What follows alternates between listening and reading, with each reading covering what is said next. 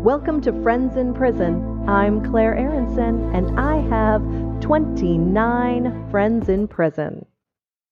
Welcome back to the best podcast about pen pals in prison.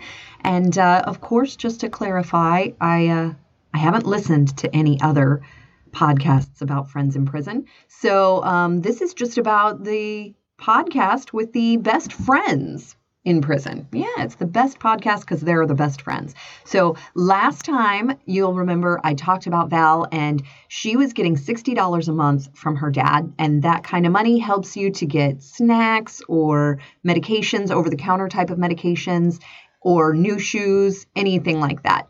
And her father passed away, and so she wasn't getting any more income. But I did get a letter from Val, so I'm going to go ahead and read the letter and then talk to you a little bit more about Val. Maybe you'll also remember she has a fundraiser on GoFundMe to raise money for a lawyer so that she can get a sentence reduction. Her sentence right now is 55 years. She's already served 10 years of that 55-year sentence, and she is hoping to go back in front of the judge for a lower sentence. So, Claire, I can never thank you properly for all you're doing. Oh my goodness, there's something else before I read this letter that I want to tell you guys. Okay.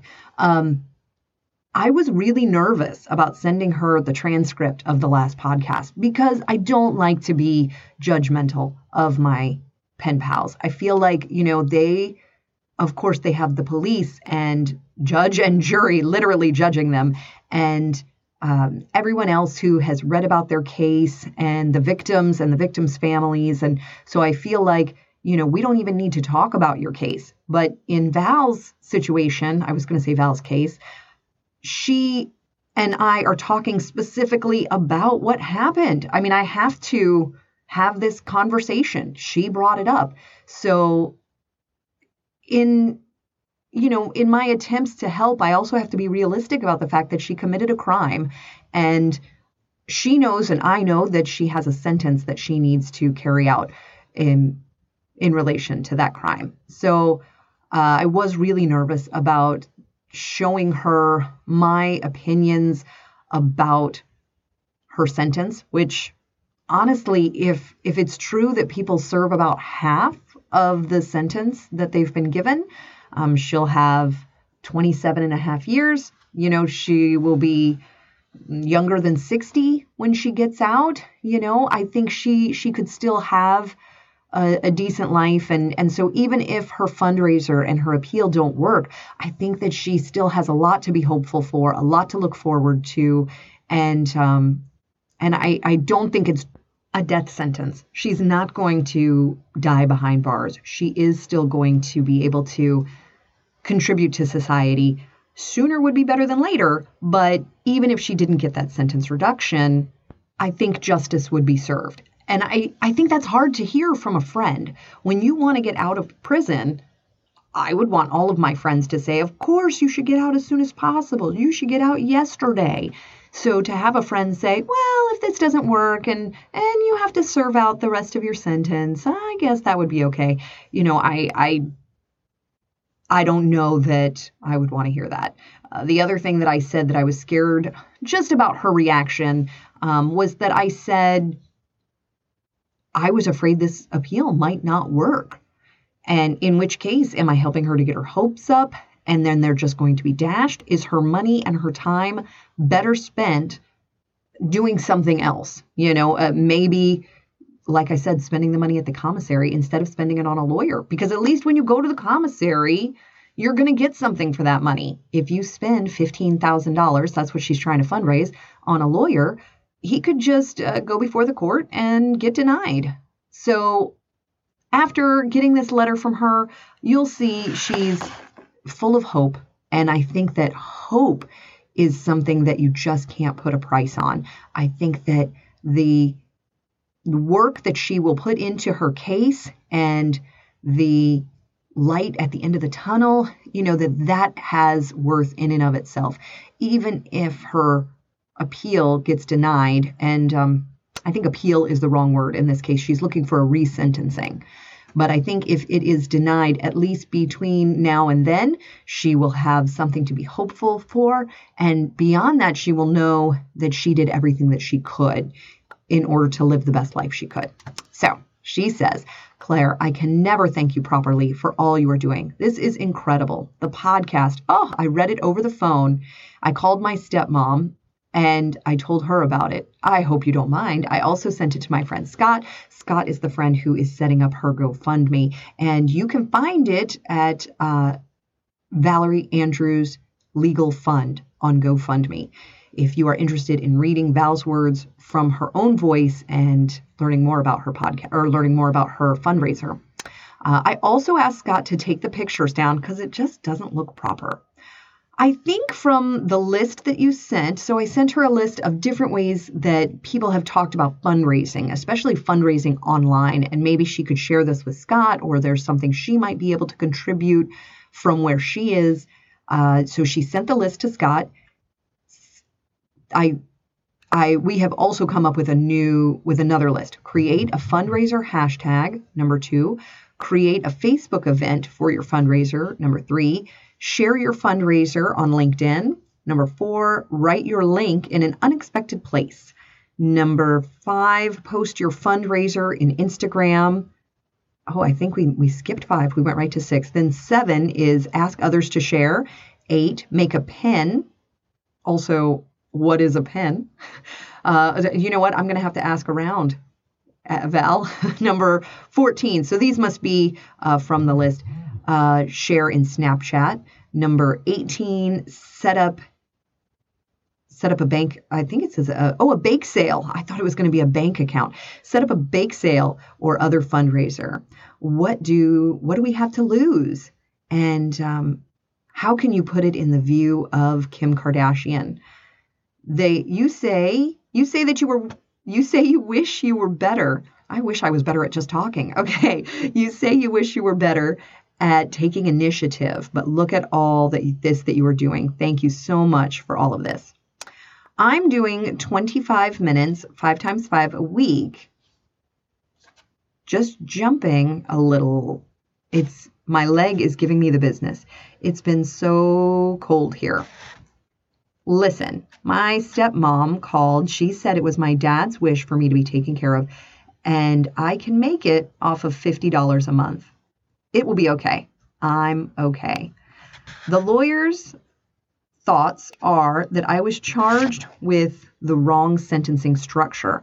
I was charged with first degree, and the statute says that when evading arrest, that is a second degree. So that changes the sentence structure to 20 years. I was never told about this. I had tried twice to commit suicide right after they knew I was not stable. I wouldn't even fathom what I had done. So I signed the papers. I wanted the problem of me to be gone, out of others' view, for the Perezes to have some closure and me gone.